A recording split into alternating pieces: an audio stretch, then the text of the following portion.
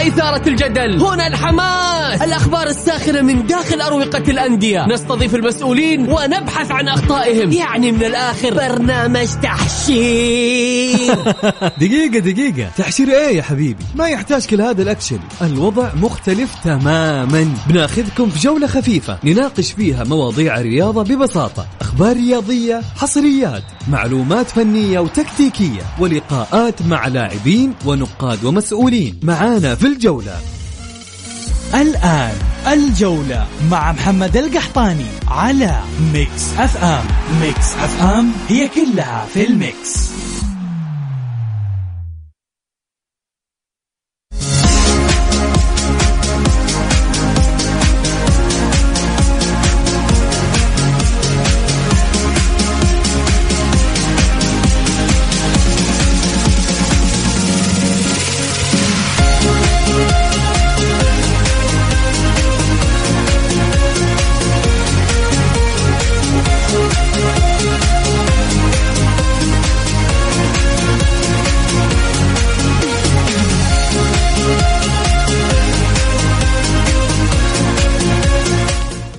يا هلا وسهلا، مساكم الله بالخير وحياكم معنا في برنامج الجولة على ميكس اف ام.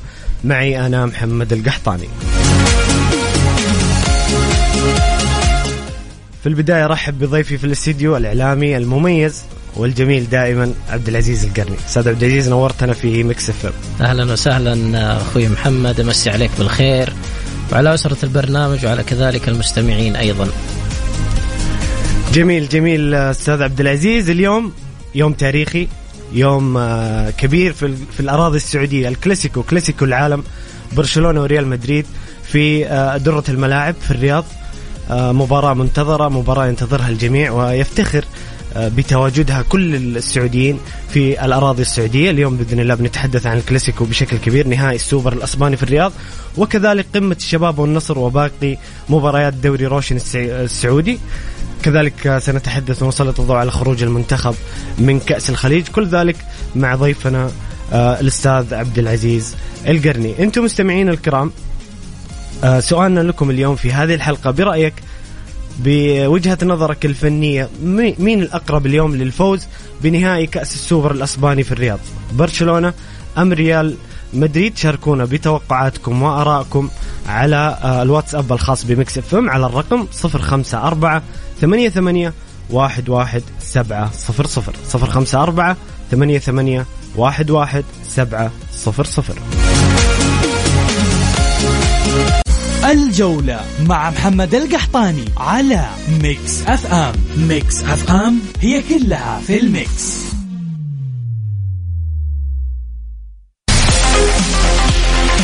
ترند الجولة على ميكس اف ام.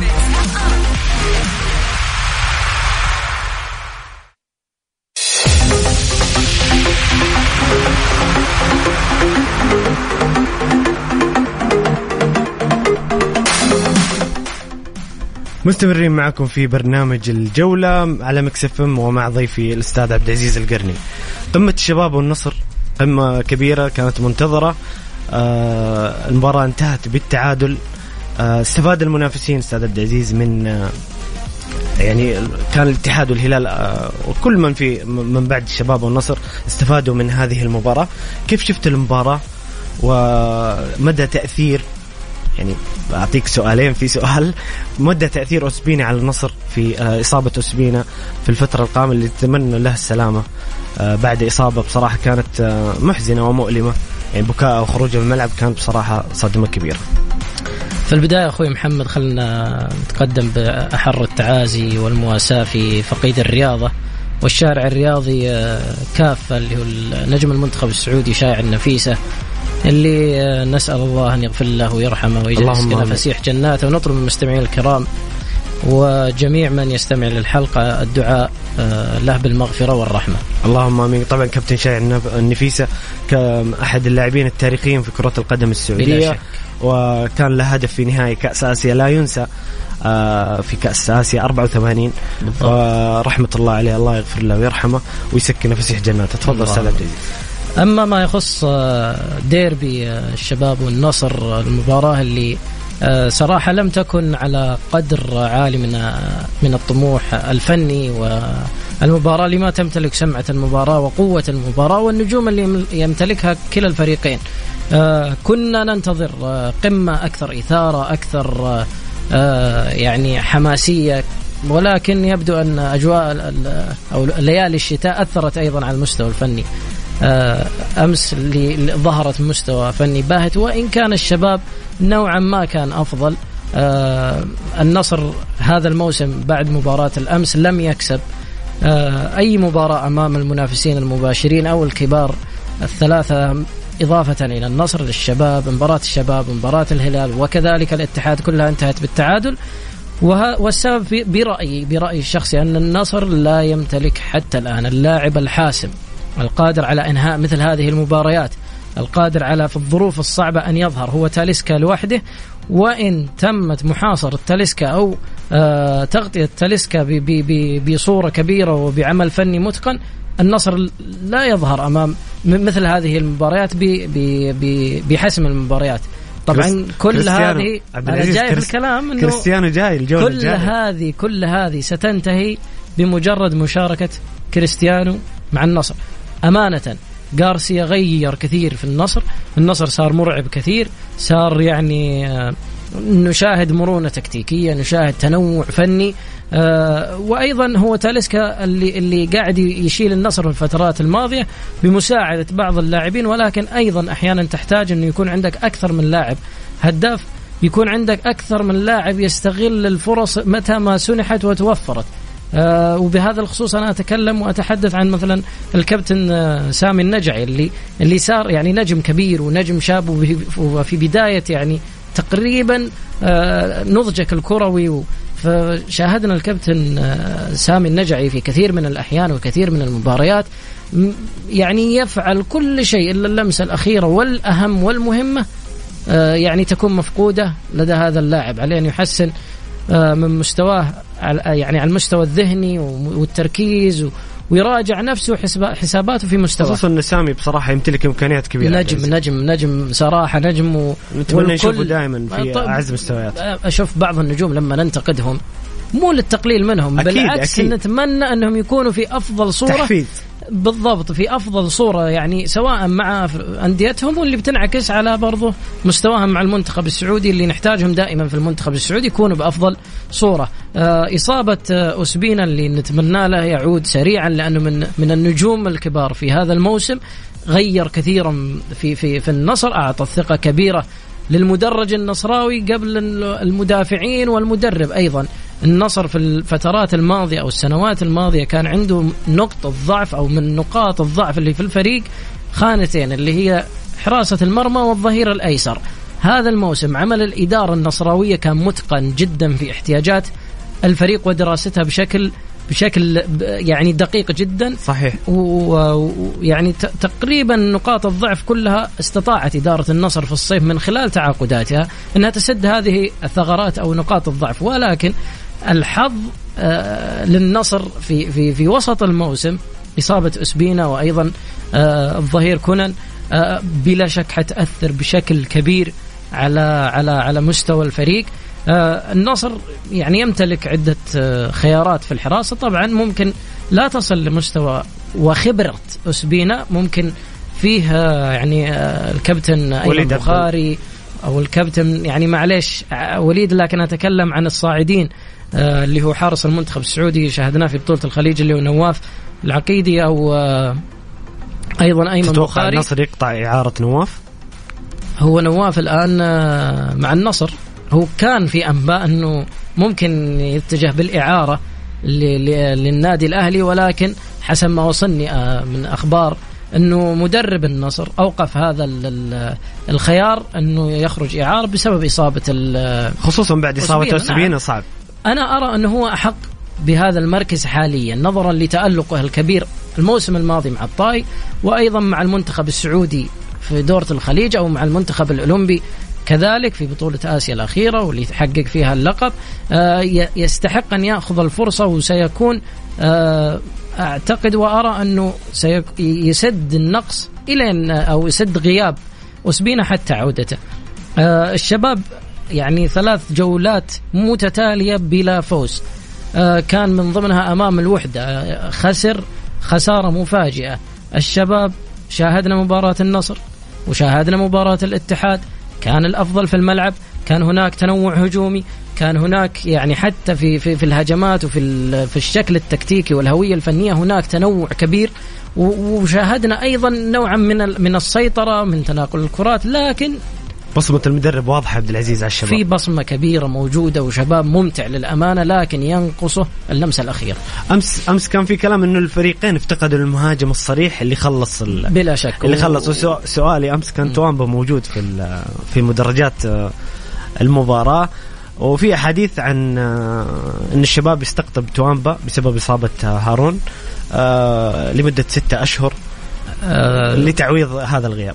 متى ما كان توامبا في مستواه، واللي يعني هو تذبذب في المستوى يعني في الفترة الأخيرة وهذا الموسم والموسم الماضي، ولكن توامبا سيكون ضربة معلم للشباب إذا كان في قمة عطائه وفي قمة جاهزيته. لماذا؟ لأن الشباب هذا الموسم بهذا الفريق اللي نشاهده يعني التكتيك الفني للمدرب أمانة، خصوصا في المباريات الكبيرة واللي تقدر تحكم فيها من خلال تعامل المدرب مع المباريات أمام المنافسين المباشرين، الشباب ثقيل فنيا داخل الملعب، لكن ينقصه اللاعب صاحب اللمسة الأخيرة اللي في نقاط كثيرة ضاعت على الشباب بسبب ضعف الإنهاء أو الأداء الهجومي لدى الفريق الشبابي.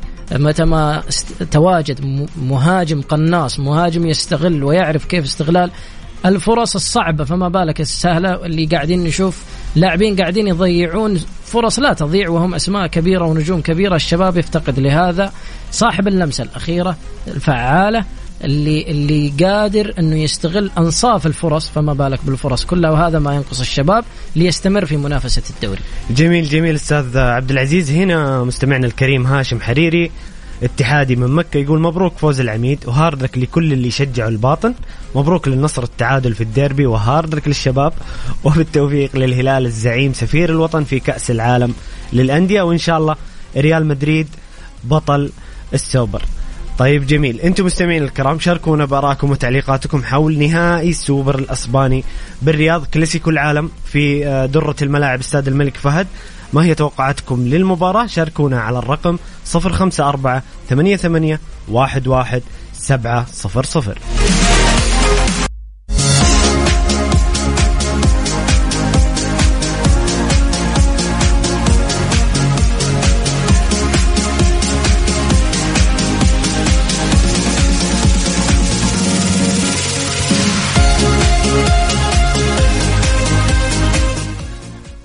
يا هلا وسهلا، مستمرين معكم في برنامج الجولة على ميكس اف ام. معي أنا محمد القحطاني ومع ضيفي الكريم الأستاذ عبد العزيز القرني. سؤال مستمعنا الكريم سالم الصميدع بخصوص محورنا القادم الاتحاد والباطن. يقول مساء الخير عليك أستاذ محمد. مساء النور يا سالم. سؤالي لضيفك، لا أعلم بأي طريقة يلعب مدرب الاتحاد، شيء غريب. كيف شفت عبد العزيز مباراة الاتحاد والباطن؟ وهل فعلا نونو سانتو في الفترة الأخيرة أسلوب لعبه غريب؟ ممكن وجود بعض الأسماء والمحترفين أثرت بشكل كبير على مستوى الاتحاد بشكل عام، لكن لو نعود لمباراة الاتحاد والباطن، الاتحاد والشباب والاتحاد والهلال، ولن أرجع كثيرا إلى الخلف، لكن خلنا نأخذ 3 مباريات هذه. 3 مباريات هذه هجوم الاتحاد أضاع فرص كثيرة وعديدة. أنا لا أتكلم عن لاعب لوحده، ولكن أتكلم عن منظومة بشكل عام يعني. وفي نانو سانتو في بعد مباراة الهلال والاتحاد والخسارة أمام الهلال تحدث وتكلم، يقول نحن نعاني من اللمسة الأخير والإنهاء الجيد ولم نستغل الفرص دائما اللي تتاح لنا، وسنعمل خلال الأيام القادمة على معالجة هذا الخلل.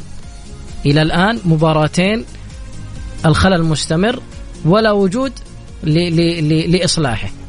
الاتحاد لا زال يعاني في ضياع في الفرص في الاتحاد. بالضبط يعني كورنادو هذا الموسم لم يقدم المأمول منه ولم يكن مؤثر على التشكيلة الاتحادية بتاتا. حتى عبد العزيز الناس يقول لك يلعب في غير مركزه، يعني كورنادو مش محور. قاعد يلعب في محور 8 الفترة الأخيرة. يا حبيبي الموسم الماضي نفس الطريقة، كورنادو كان يلعب وكان يعني مؤثر نوعا ما، لكن أنا أرى أن الاتحاد بدون كورنادو أقوى من الناحية الدفاعية ومن الناحية الهجومية.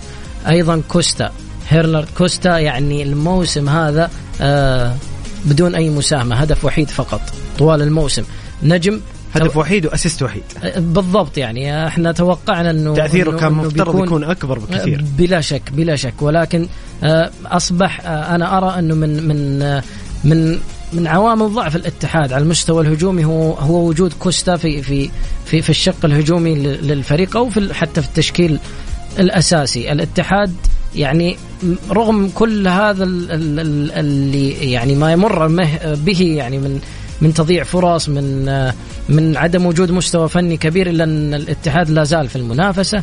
الاتحاد مع الهلال سويا لم يخسر خارج أرضهم، خصوصا بعد مباراة الشباب والنصر، يعني الفرص قائمة للجميع بالضبط. يعني لا زال، وإن حتى يعني فاز النصر لا زلنا في السباق محتدم ولا زال المشوار طويل. ومع ذلك الاتحاد رغم شوف الجماهير الاتحادية ما هي راضية، يعني كل الرضا عن هذا المستوى، والفريق موجود في يعني الوصافة الآن، أو إذا ما فاز الهلال اليوم. لكن يدل لك على العقلية اللي لدى المشجعين اللي تغيرت كثير، أنه دائما نرغب بالأفضل والأفضل والأفضل. مدرب الاتحاد لديه أخطاء، لابد أنه يعدل من هذه الأخطاء، لابد أنه يراجع حساباته وحسابات اللعيبة، يعني في خط الهجوم بالذات لازم يراجع حساباته مع وجود كوستا كورنادو. الاتحاد يحتاج تغيير كثير في العنصر الأجنبي، لا يستطيع الآن، ولكن الاتحاد في الصيفية القادمة وفترة الانتقالات الصيفية القادمة إدارة الاتحاد أمامها عمل كبير جدا جدا جدا للمحافظة على وجود الفريق في المنافسة وتحقيق البطولات. الاتحاد والهلال هما الفريقين الوحيدين لم يخسرا خارج أرضهم هذا الموسم، وأيضا هناك 3 فرق لم تخسر على أرضهم: الشباب، النصر، وأيضا الوحدة. متخيل الوحدة اللي كان آخر لقاء على أرضه فاز أمام الشباب. هؤلاء ال3 فرق لم يخسروا على أرضهم، والهلال والشباب لم يخسروا على الهلال والاتحاد خارج أرضهم. مباراة الباطن كانت صعبة أمس، لكنه استطاع الاتحاد العودة بفوز ثمين جدا جدا جدا، والباطن الله المستعان يستمر بلا تحقيق أي فوز. الباطن وضع محزن والله بصراحة، لكن نتمنى أنه يستغل فترة الانتقالات الشتوية هذه ويعزز ويغير محترفين ويتجاوز ما حدث في الصيف، لعله يعني يلحق ويعدل من وضعه في ما تبقى من الدوري. جميل. هنا أخونا فواز يقول مساكم الله بالخير، تعازينا ودعواتنا للاعب الراحل شايع النفيس رحمة الله عليه، رحمه الله بالرحمة والمغفرة، ولأهله ومحبيه بالصبر والسلوان. توقعاتي للكلاسيكو فوز ريال مدريد بهدفين لهدف أو ركلات الترجيح. أسئلتي للضيف الكريم، ما شاء الله فواز مرسل محاور الحلقة، كيف ترى مشاركة الأخضر في كأس الخليج، وتوقعاتك للبطل المنتظر، وأيضا بطل السوبر الإيطالي يوم الأربعاء، إصابة أوزبينا ومشاركة رونالدو كيف ستؤثر على النصر، هذه يتكلم عنها الأستاذ عبد العزيز. الأهلي بعد الفوز على الفيصلي هل بإمكان الصعود، وكيف سيعوض النقص وعدم التعاقد مع لاعبين جدد. طيب جميل، هذه أصلا محاورنا، وبعد الفاصل بإذن الله بنتحدث أكثر. لكن نذكركم بسؤال الحلقة، ما هي توقعاتكم للنهائي الكبير للكلاسيكو الكبير في درة الملاعب استاد الملك فهد بين ريال مدريد وبرشلونة؟ شاركونا بآرائكم وتوقعاتكم على الرقم 0548811700.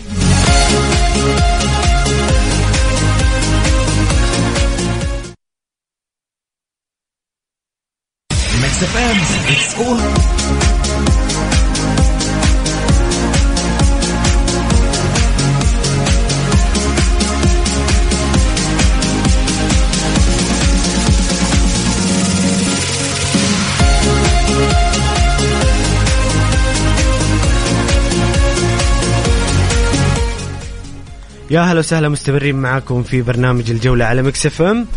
معي أنا محمد القحطاني ومع ضيفي الكريم الأستاذ عبد العزيز القرني.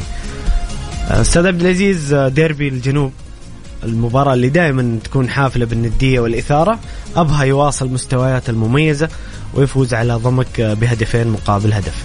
طبعا بفضل نجوم أبها هذا الموسم اللي هو صالح الكابتن صالح العمري وسعد بقير اللي قاعدين يقدمون مستويات كبيرة جدا، مستويات عالية ومستوى فني كبير أمانة، قاعد يفيد أبها خلص المباريات قدام. وهذا المستوى أنه يعني ما قاعد يكون بدون نتائج أو بدون أثر إيجابي. أبها تفوق على ضمك للمرة الأولى في الديربي بعد 5 مباريات على التوالي، لم يستطع أن يحقق الفوز أمام ضمك، وضمك 5 لقاءات بدون فوز هذا الموسم متتالية. ضمك عليها أن يعيد حسابات، وإدارة ضمك عليها أن تعيد الحسابات وتبحث عن الخلل للعودة مجددا ضمك لتحقيق الانتصار. فوز وحيد، أنا متأكد فوز وحيد سيغير كثيرا من ضمك ومستواه الفني للعودة مجددا لتحقيق الانتصارات.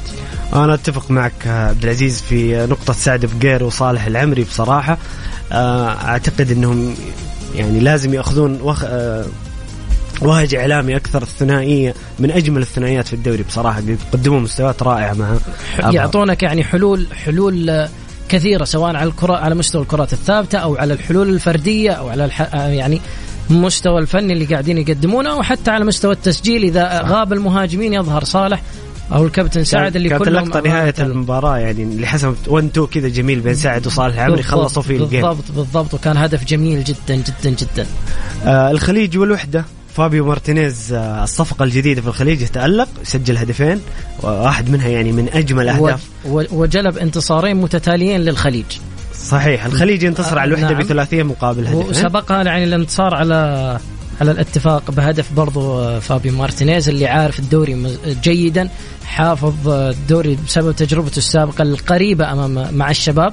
لذلك جايك لاعب جاهز، ما يحتاج وقت انه ينسجم او يدخل، وأثبت وأكد ذلك من خلال مستواه في المباراتين اللي شارك فيها، وحقق 6 نقاط ثمينة جدا جدا للخليج في توقيت مهم جدا. الوحدة يستمر بمستويات المخيبة للأمال حاليا، رغم أنه في الفترة الأخيرة يعني مع سيارة هذه أول خسارة للوحدة مع سيارة بعد 4 مباريات، كان هناك تعادلات وفوز.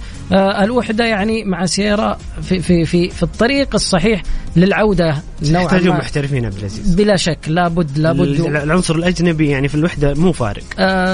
الوحدة في فترة يعني نشاهد لعيبة على مستوى عالي واختيارات فنية دقيقة، الفترة اللي تليها يكون العكس تماما. لماذا؟ لا نعلم، لكن هناك مشكلة في الاختيارات الفنية للأجانب دائما في نادي الوحدة. الآن عليهم اختيارهم للعيبة الأجانب يكون دقيق جدا، لأن أي غلطة ممكن تكلفك العودة مجددا لدوري يلو. جميل أستاذ عبد العزيز. أيضا أمس كان في مباراة في دوري يلو، مباراة كأنها من قمم مباريات الدوري الممتاز، يعني فريقين كبيرين موجودين للأسف في دوري يلو، الأهلي والفيصلي. مباراة كانت قمة، استطاع الأهلي الفوز والانتصار، وصنع فوز الأهلي أعتقد أجواء إيجابية في الأهلي بعودة انتصار على المتصدر وعودته في أعلى الترتيب. الأهلي الآن عنده مباراة مؤجلة، في حالة فوزه أو في حالة فوزه ممكن يصير المركز الثاني. كيف شفت المباراة أستاذ عبد العزيز، حكم خبرتك في البيت الأهلاوي، وما هي أجواء الأهلي بعد هذه المباراة؟ بلا شك أنه كان فوز مهم جدا في توقيت صعب وأمام منافس ومتصدر، يعني مباشر، أحد المراكز المباشرة المؤهلة إلى دوري روشن. حقيقة المباراة كانت صعبة جدا على الفريقين، وإن كان الأغلب أو البعض يتوقع فوز الفيصلي لما يملكه من إمكانيات، وفي المقابل النقص الكبير لدى الجانب الأهلاوي، خصوصا على مستوى العنصر الأجنبي. إلا أن الأهلي أمس كان حاضر، كان هناك روح كبيرة، كان هناك دعم جماهيري، كان هناك إيمان لدى اللاعبين بحظوظهم، ومتى ما آمنوا بهذه الحظوظ أنها موجودة لن يستطيع أحد التغلب على الأهلي. في الجهة المقابلة الفيصلي قدم مباراة كبيرة جدا، كان قريب جدا في أوقات عديدة من المباراة من تعديل النتيجة وتحقيق النقاط الثلاث. هي مباراة يعني للأهلاويين خرجوا من هذه المباراة بانتصار، رغم أنه 12 مباراة على التوالي لم يخسر الأهلي، لكن التعادلات كانت 7 تعادلات هذا الموسم و7 انتصارات وخسارة وحيدة. لم تستمر سلسلة الانتصارات، لكن في مثل هذا التوقيت تفوز على المتصدر، مباراة قادمة أيضا أمام الوصيف اللي هو الحزم. هذه المباريات الفوز فيها يعطي دافع معنوي كبير، تستعيد من خلالها هيبتك التي فقدت أحيانا أو في بعض الأوقات. إدارة النادي الأهلي تعمل بجد لإنهاء صفقات الشتاء، والتي تقريبا أنهت صفقة منها والصفقة الثانية في الطريق. اللاعب كيف فين في الطريق يعني؟ حسب مصادري أنه جدة وصل جدة لاعبين أهلاوي يعني أجانب في طريقهم للتعاقد، أو في طريق إدارة النادي في طريقها لإنهاء التعاقد معهم. أحدهم الغامبي اللي مودو نعم، هذا أحدهم، والثاني أيضا متواجد في جدة. وإن شاء الله أنه إدارة النادي الأهلي لا نشك أبدا في عملهم. إيش مركز الثاني؟ ما بسألك بس عن مركز على الأقل. في الشق الهجومي إدارة النادي الأهلي تتجه في هذا الميركاتو الشتوي لتدعيم صفوف يعني الشق الهجومي بشكل كبير. كل أو أغلب الأسماء اللي قاعدة تفاوضهم أو تبغى تتعاقد معهم حاليا كلهم على مستوى الشق الهجومي، جناحين أيمن وأيسر وراس حربة، وأسماء قوية جدا، أسماء مؤثرة جدا، أسماء لها قيمتها الفنية العالية، واللي بيتوفقون فيهم بإذن الله وتنتهي وينهون هذا يعني التعاقد معهم في أقرب وقت ممكن. يعملون يعني أمانة ويعملون بجد وبإخلاص، وهدفهم وهمهم الأول هو الأهلي قبل كل شيء. في فترات سابقة لن نذكر الأسماء أو نحدد فترات، لكن في فترات سابقة لم يكن هناك شعار الأهلي أولا موجود داخل النادي. للأمانة هذا الشعار عاد الآن من خلال المسؤولين عن النادي وداخل إدارة النادي، أن الأهلي أولا، لاعبين ومدرب ومن قبلهم إدارة النادي. هذا الشعار هو الموجود حاليا داخل النادي. كيف كل شيء لا يصب في مصلحة الأهلي أولا غير موجود حاليا. خلاص يعني مهما كان اسمك، مهما كنت أنت يا هذا الشخص، لا شيء أكبر من الأهلي. وهذا السر وهذا الشيء يعني تحديدا عودة الأهلي أولا هو سر عودة الأهلي إلى مكانه الطبيعي. ونحيي إدارة النادي على شجاعتها أولا في قيادة أمور النادي في هذا التوقيت، وعملها أيضا اللي قاعدة تسعى بكل إخلاص ويقين لإعادة النادي الأهلي لمكانه الطبيعي. جميل أستاذ عبد العزيز. اليوم مباراة الهلال والعدالة في الدوري، توقعاتك وقراءتك للمباراة؟ الهلال رغم ما يعاني في الفترة الماضية، يعني الهلال صار فيه تغيير كبير في الهوية الفنية اللي اعتدنا من الهلال عليها دائما، الاستحواذ والخطورة والهجوم والتمركز في ملعب الخصم. صرنا في المباريات الأخيرة وهذا الموسم في أكثر وأغلب المباريات خفت أو وجدنا الهلال خصوصا في الشوط الثاني يتراجع إلى مناطقه، يسلم الكرة للخصم، وهذا الشيء لم نعتد عليه من الهلال. هذا ليس عذر، الغيابات ليست عذر، قلة المستوى بعض اللاعبين ليس عذرا. أنت كمدرب لابد أنك تكون جاهز في يعني أنت كمستوى فني أو كهوية فنية لك يا مدرب. أنت لما تجي تبغى تغيرها أو تلعب بطريقة أنت ما أنت معتاد عليها، هو أيضا الفريق مو معتاد على هذه الوضعية، أكيد حتعاني، وهذا اللي قاعد يعاني منه الهلال حاليا. يعني أنا أرى أنه أو توقعي في هذا المباراة أنها أقرب للهلال، لكن على رامون دياز الاستمرار على الخطة اللي نعرف الهلال وتعودنا على الهلال عليها، اللي هي الاستحواذ 4-3-3، التحولات الهجومية المعروفة للهلال أيا كان الرسم التكتيكي. متى ما استمر دياز ولم يقرر التراجع إلى الخلف، الهلال يعني سيكون لن يظهر بذاك الضعف اللي شاهدناه في بعض المباريات، أو أنه يتقدم ويخسر ثم ذلك حتى لو كان بالتعادل. جميل أستاذ عبد العزيز. طبعا مباراة الهلال والعدالة تكون اليوم نهاية مباراة الجولة من دوري روشن السعودي. عبد العزيز، خلينا نتكلم عن منتخب السعودي وخروجه من كأس الخليج. كيف شفت المنتخب في كأس الخليج؟ وهل العناصر الحالية والمدرب سعد الشهري يلامون على هذا الخروج برأيك؟ يعني ممكن أنا ألومهم، ولكن لم يكن هناك فترة كافية للاستعداد لهذه البطولة.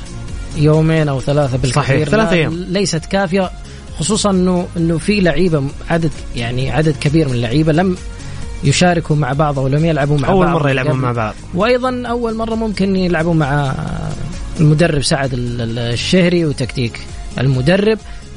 حقيقة يعني كان في ظروف أيضا لم تساعد المنتخب. يعني مثلا مباراة العراق، يعني المنتخب السعودي لم يستطع أن يلعب كرة قدم.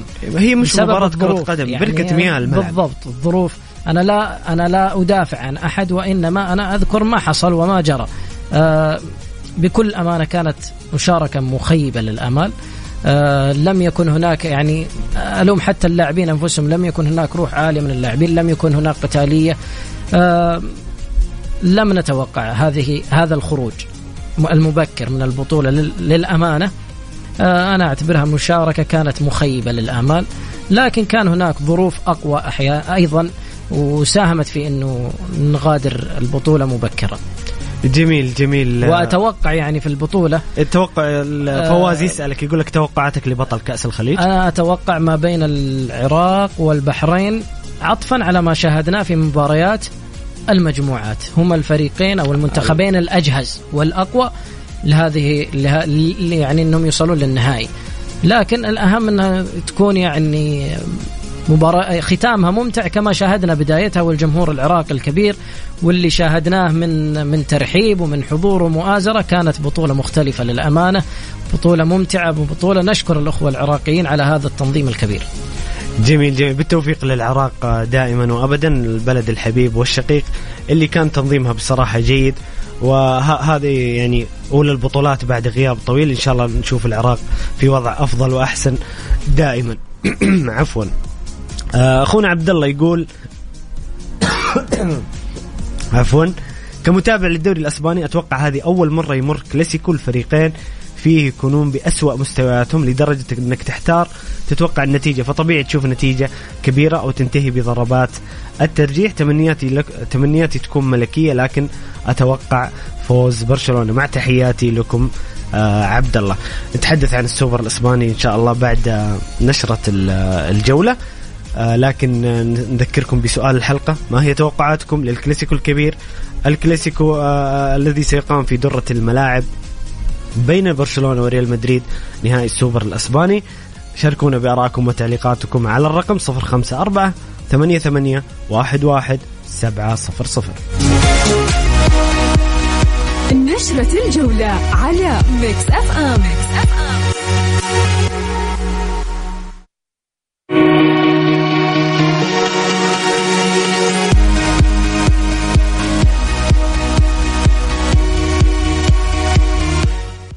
يا هلا وسهلا، مستمرين معكم في برنامج الجولة على ميكس اف ام، ومع أبرز الأخبار العالمية والمحلية. رسميا نادي تشيلسي يعلن تعاقده مع الأوكراني مودريك قادما من نادي شختار. صفقة عبد العزيز، أرسنال وتشيلسي كان في منافسة كبيرة بينهم. رأيك يعني في الصفقة؟ صفقة قوية تضاف إلى برضو جواو فليكس، اللي يتمنى مشجعين تشيلسي أنهم يساهمون في تغيير مستوى الفريق وإسعاد جمهوره. جميل. أيضا الخبر الآخر: رسميا الاتحاد الخليجي يعلن إقامة كأس الخليج 26 في الكويت خلال شهر ديسمبر 2024. كل التوفيق لهم إن شاء الله في هذه الاستضافة، وإن شاء الله يكون يعني كأس خليج موفق بإذن الله. ونبغى الأخضر في البطولة هذه يدخل بالفريق الأول، ورينارد صراحة يعني كأس الخليج يعني من زمان عبد العزيز ما حققنا بطولة بصراحة. بلا شك نحتاج مثل هذه البطولات. جميل. أيضا هنا أخونا في تعليقات مستمعين الكرام، أخونا خالد الحدي يقول اليوم أتوقع ريال مدريد يفوز على برشلونة. يقول برشلونة لعبتنا يا عبد العزيز. طيب نتحدث أكثر عن السوبر الأسباني في محورنا القادم.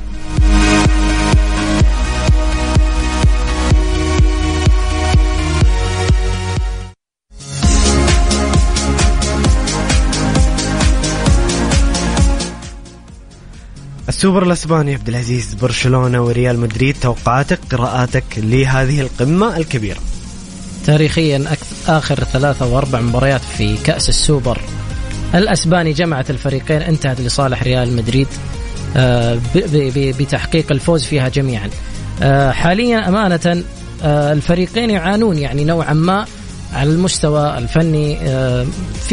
في هناك تذبذب في الفريقين برشلونة وريال مدريد، مستوياتهم غير مرضية للطرفين بالضبط بلا شك. لكن ريال مدريد هو الأجهز، هو الأكثر جاهزية من ناحية الخبرة، سواء على مستوى المدرب تشافي وكارلو وأنشيلوتي، يعني فرق فيما بينهم في الخبرة. وعلى مستوى مثل هذه المباريات الكبيرة أيضا هناك الخبرة تفرق لدى اللاعبين والنجوم، إضافة إلى برضو اللاعبين الحاسمين الأكثر، وكذلك على مستوى حراسة المرمى. الريال يتفوق في عنصر الخبرة، برشلونة يمكن على مستوى المهارة والعنصر الشباب هو الأفضل. دائما برشلونة في المباريات الكبيرة ما يدخل يعني يكون حاضر ويكون الأفضل، يمتلك زمام الأمور، المبادرة نحو المرمى، يفعل كل شيء حتى يقرر تشافي أن يتدخل، تنقلب كل الأمور للانحدار والمستوى السيء.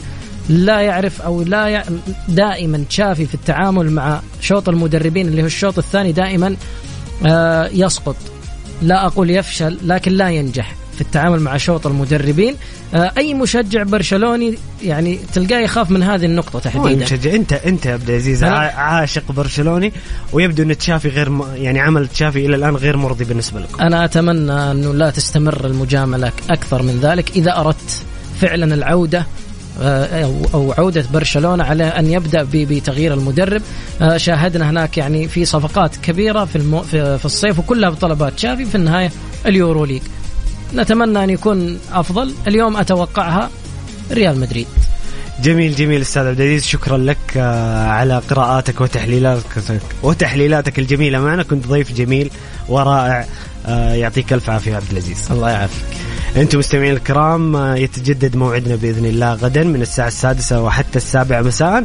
خليكم دائما على السمع. كان معكم محمد القحطاني، في أمان الله.